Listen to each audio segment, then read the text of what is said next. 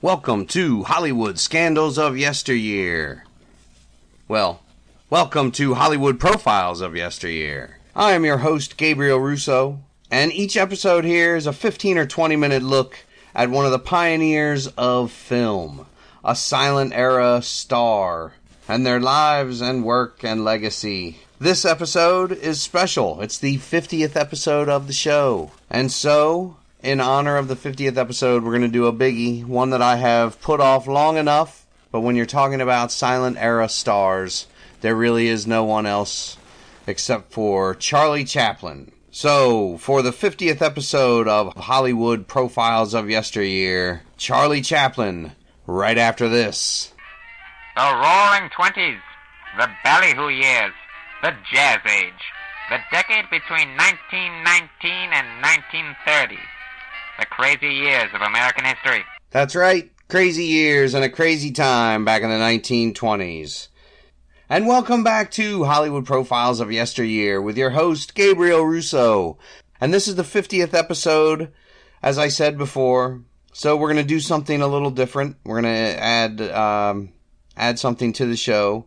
Each episode will be brought to you by an obscure slang term of the 1920s. Because I found a pretty cool website, 1920 slang, on Huffington Post, huffinglish.com. This episode of Hollywood Profiles of Yesteryear brought to you by Hotsy Totsy, which means pleasing. She's a real hotsy totsy. Also brought to you by Struggle Buggy. Struggle Buggy is the backseat of a car, a parent's worst nightmare. Boy, when I get her in the Struggle Buggy, she won't know what hit her, see?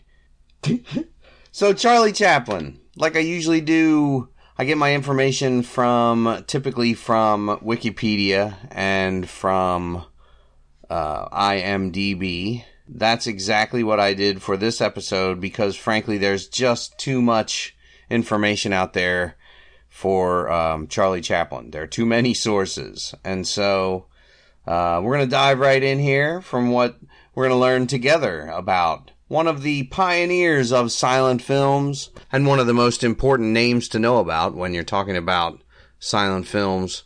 The conversation really starts with Charlie Chaplin because, kind of common knowledge. I might as well start with what I know about Charlie Chaplin, I guess, before starting.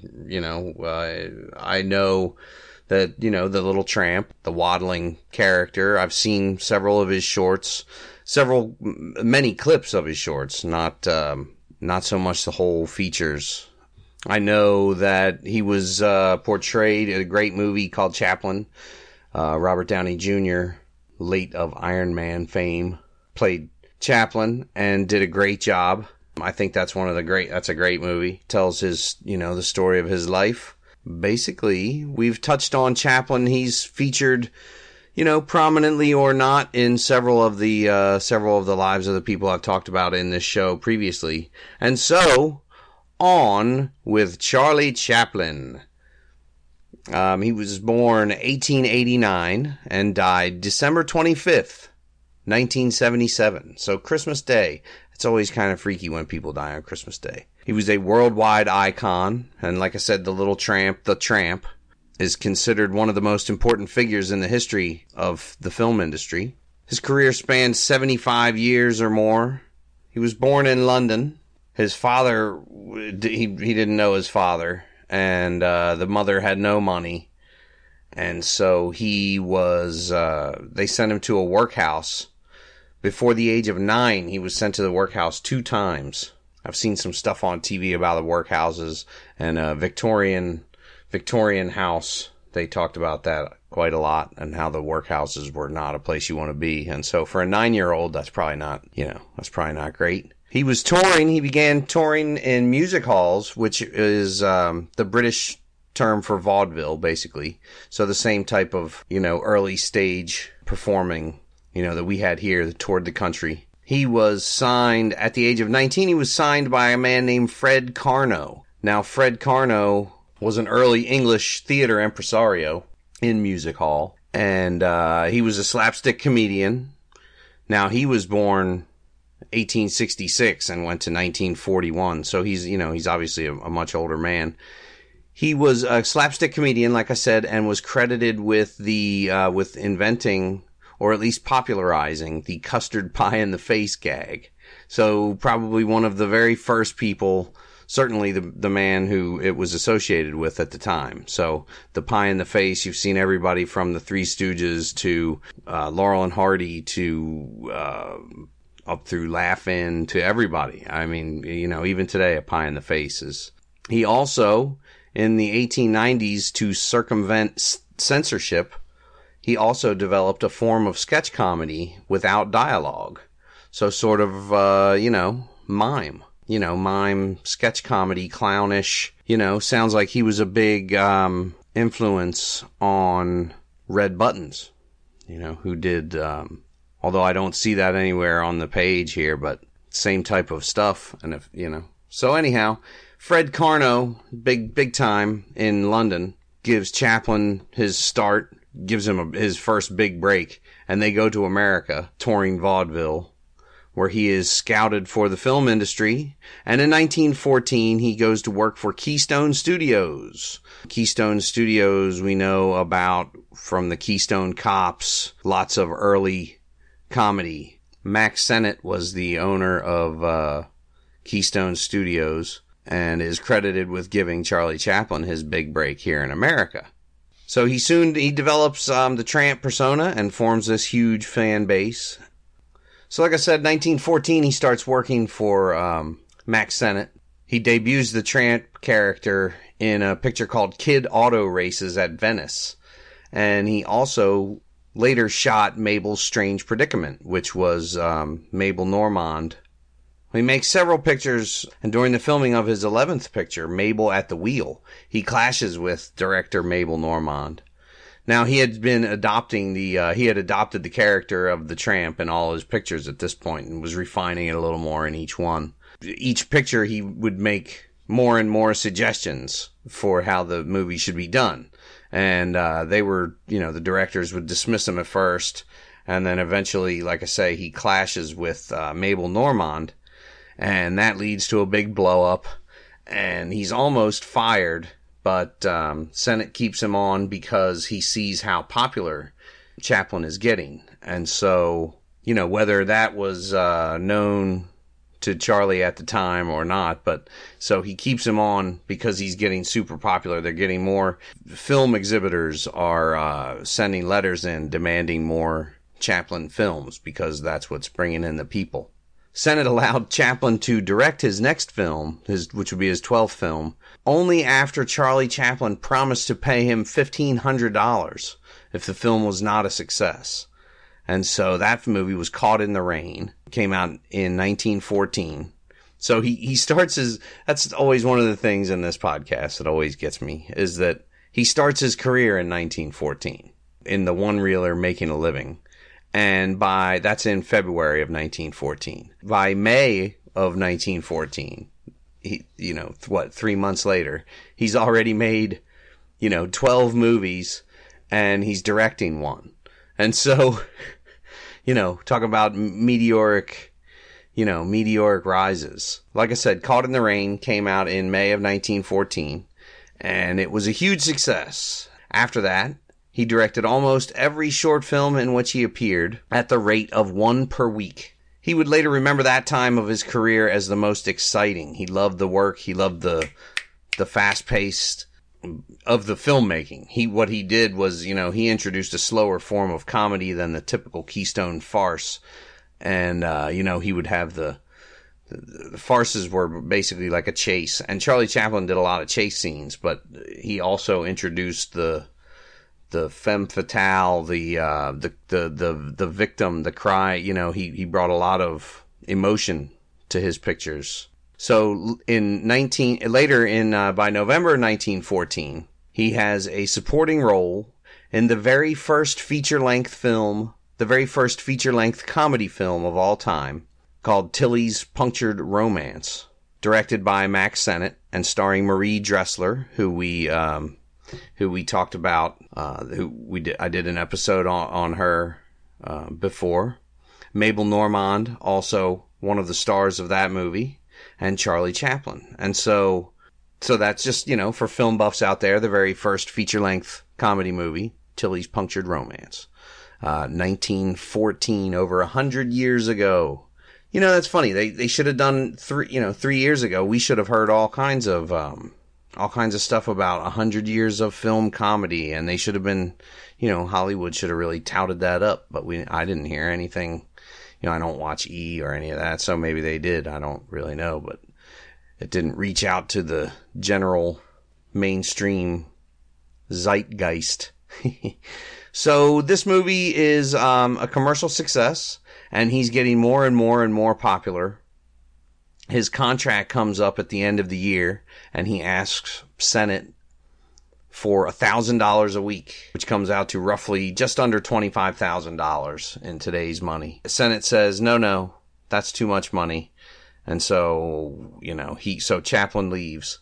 He receives an offer from the S&A Film Manufacturing Company in Chicago. S&A was an early studio founded in 1907, later moved to Niles Canyon, California, and is best known for its series of Charlie Chaplin comedies, which came out in 1915. Later in the 1920s, it merged with several other studios and then was eventually absorbed into Warner Brothers. So that's what happened to S&A. I had thought that S&A had another claim to fame, but as I'm looking, I don't see. They did a lot of movies with, they did several movies with Ben Turpin, who was an early comedian. Colleen Moore is a big star. Francis X. Bushman, Gloria Swanson. So lots of stars and upcoming stars at the time. In 1915, they send Chaplin an offer of $1,250 a week. It's more than he even wanted from Senate and Keystone Studios. So they also offered him a signing bonus of $10,000. So he moves there in December. There you go. It's not even 1915 yet. It's by the end of 1914 by December. So he starts in February. And by the end of the year, he's making $1,250 a week. He's got a signing bonus of $10,000, and he's directing all of his own pictures.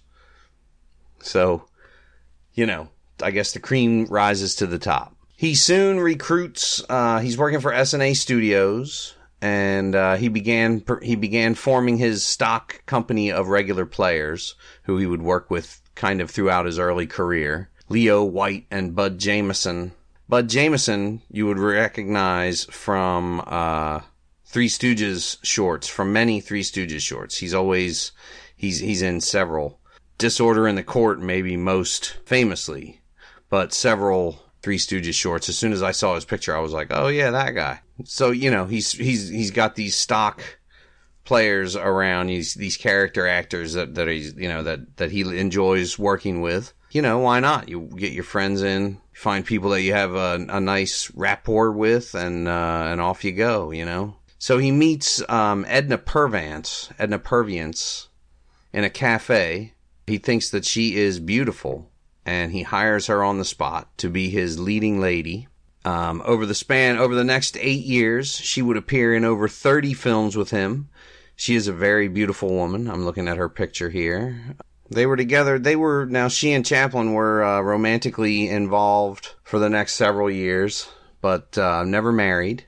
She was his leading lady, like I said, in over 30 movies, 33 pictures, including the 1921 classic The Kid, which is her last movie with him was A Woman of Paris, was her first leading role, and that movie was not a success and ended her career, basically. She would retire in 1927. Now, their romantic relationship only lasted through 1917, so really only a few years, whereas they worked together for over 8 years. Now, as 1915 starts to come up, and he's making all these pictures here, his fame starts to really ramp up. He starts to really hit into the culture and become a phenomenon. There's tons of merchandise featuring the Tramp. I'm sure the Tramp. It's he's got the little bowler hat, the black jacket and cane, the little Hitler mustache. Unfortunately, everyone knows the Charlie Chaplin Tramp, and you can look it up on YouTube. There were songs written about him. He was featured in cartoon strips and comic strips. His fame starts to go worldwide, and he becomes the film industry's first international star. When S&A contract ends in December of 1915, so 1 year later, his contract with S&A ends, and Chaplin, now fully aware of his popularity, where he said, before it looked like Max Sennett kind of knew how popular he was, but so Chaplin now, he requests $150,000 signing bonus, and basically, no one can really afford that. A lot of the studios, S&A certainly can't afford that. He does receive offers from Universal, Fox, and Vitagraph. Eventually, he settles on an offer that came in from the Mutual Film Corporation that guaranteed him $10,000 a week. So now he went a year before from $1,250 a week to now $10,000 a week in just the span of 1 year. $10,000 a week. His contract in full came to $670,000 a year. And Chaplin, who was 26 at the time, was one of the highest paid people in the world. And so, yeah. So Chaplin rocking it. The amount of money that he was making was his salary went public in the papers, and people went crazy. And were like, oh my gosh, that's so much. But the president of the studio came out and in support and said, we can afford to pay him this much. We can afford to pay Mr. Chaplin this large sum annually because the public wants Chaplin and will pay for him. And so people were showing up in droves, that's the only entertainment. You gotta think about it. Back then there wasn't all this that there is now,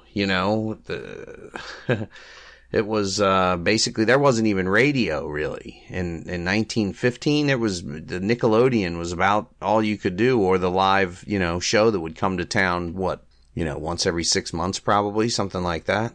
People would come out in droves for the new Chaplin picture to see with the Tramp, run around and kick the man in the butt, so to speak. That's what Chaplin's character was really, all about. Was, in the face, a quote unquote pie in the face of authority. He learned from the man who invented the pie in the face. And so Chaplin goes on to, Mutual gives him his own studio in Los Angeles. So by March of 1916 now, he's making two reelers, a series of them. The Floor Walker, the Fireman, the Vagabond. Mutual the contract he had with Mutual stipulated that he release a 2-reel film every 4 weeks. So once a month there's a new Chaplin picture out there. Talk about oversaturation, But with his rising popularity, he began to demand more and more time, and over the next year, he only makes 4 more films for them. And so they're getting a little irritated. Although they are considered by film scholars to be among his finest work, and the Mutual years were referred to by Chaplin as the happiest in his career. But he felt that those films were very formulaic, and he began to be dissatisfied with the working conditions that were just, make this film, make this film, make this film. And so he begins to have arguments with the higher ups about, quality. He wants more time. They want him to fulfill his contract, basically. 1918, 1917, the First World War breaks out, and Charlie Chaplin does not go to fight. He says that he would have fought for either of the countries that he lived in, Britain or his adopted land of America, but neither one of them summoned him, and so, he just decided to entertain everyone, and he was a favorite among the troops. His fame just keeps on growing and growing. The Tramp image, Harper's Weekly in 1917 reported that the name of Charlie Chaplin was a part of the common language of almost every country, and that the Tramp image was universally familiar. So that's one of those things where you can go to basically anywhere in the world and show a picture of Charlie Chaplin and people nod and point, oh yeah, yeah, yeah. Same with, you hold up the Superman symbol And people go, oh, Superman, Superman. You know, it's one of these things, oh, Mickey Mouse, yes. You know, people just know, you know. And on a side note, it's amazing how famous Mickey Mouse is for, frankly, not having a starring vehicle in forever. Disney hasn't utilized Mickey Mouse in any big way in forever. And yet, you know, he's the biggest of the big. You know, kids don't even know why they like Mickey Mouse because they've never seen him do anything. But I guess they have new shorts on the Disney Channel that I've seen. But, you know, for years, anyhow, it's not about Mickey Mouse. So, people were, you know, they gave him a little bit of crap for not going to war, but then, you know, eventually that kind of dies away. So his brother, Sidney Chaplin, was his business manager, and, he told the press, quote, Charlie must be allowed all the time he needs and all the money he needs for producing films the way he wants. It's quality, not quantity we're after. So all the time and all the money. That's, I mean, you know, it's a little out there. By June of 1917, he's done with Mutual, and they're kind of tired of him. They had been patient for a long time. He signs with First National to complete 8 films. That's a deal. He is paid the princely sum of $1 million. He builds his own studio right off of Sunset Boulevard, and with state-of-the-art, you know, production facilities. It's completed in January of 1918, and he is given total freedom over the making of his pictures.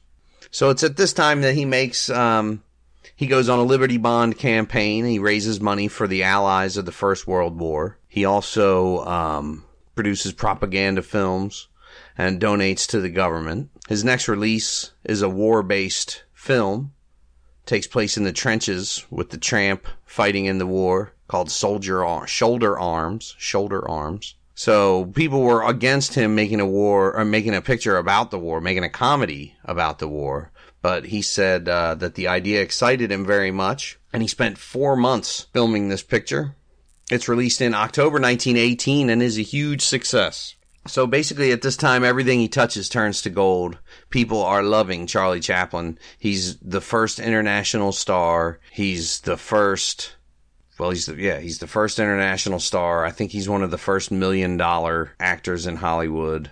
And so after the release of Shoulder Arms, he requests more money from First National Pictures, which they refuse. And Chaplin gets frustrated with their lack of concern for the quality. And Chaplin joins forces with Douglas Fairbanks, Mary Pickford, and D.W. Griffith to form the new distribution company United Artists, established in January of 1919. This is a revolutionary arrangement in the film industry. The 4 partners were all creative artists, and it allowed them to personally fund their pictures and have complete control. We are going to stop part 1 with the formation of United Artists. When I was in high school and whatnot, I was a big comic book fan, and this is apropos of United Artists. There were big famous artists who worked in the comic book industry. They worked for several different comic book companies, Marvel Comics, DC Comics. They wanted to have creative control over characters that they created. You know, not Superman or Batman. Those were owned by those, you know, Spider-Man. They were owned by those companies, Marvel and all. But the characters that they created, they wanted to have some creative control over and make a larger percentage of the money. And so some of these guys dropped out left their contracts, their lucrative contracts, and formed Image Comics. And that at the time, I remember reading articles about the formation of that, and several times they were called, it referenced the formation of United Artists because it was a very similar situation, you know, these 4 bigwigs, 5 bigwigs, whatever it happened to be for both, you know, leaving the safe confines of the studio system and starting their own thing. Now, when I was a kid in the 70s, I remember watching various cartoons, several, I think especially Popeye cartoons, that, and I believe the Pink Panther also, but I know Popeye cartoons, and they were released by United Artists. And, that was my association with these, with Douglas Fairbanks and, Charlie Chaplin and all that. Cause I when I was a kid, obviously I didn't know about them, but I knew about these cartoons because I would always look at who made the cartoons. So when I finally came to find that, what United Artists was, it kind of all clicked into place. But, I think that is going to do it for for episode 50 of Hollywood Scandals of Yesteryear. Episode 51 will be part 2 of Charlie Chaplin, where we will go from the formation of United Artists, which happened in 1918, through the rest of Chaplin's career, and touch on some of his loves and controversies and whatnot. Like I said, this has been part 1. Part 2 will be out. I'm recording it immediately following this, and I will put it out 6 days or 7 days from the release of part 1. And so there won't be as huge of a lag as there often is in my episodes.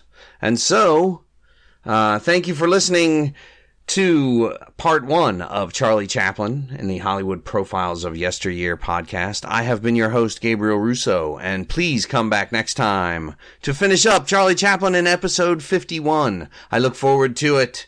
Thank you for listening. Bye.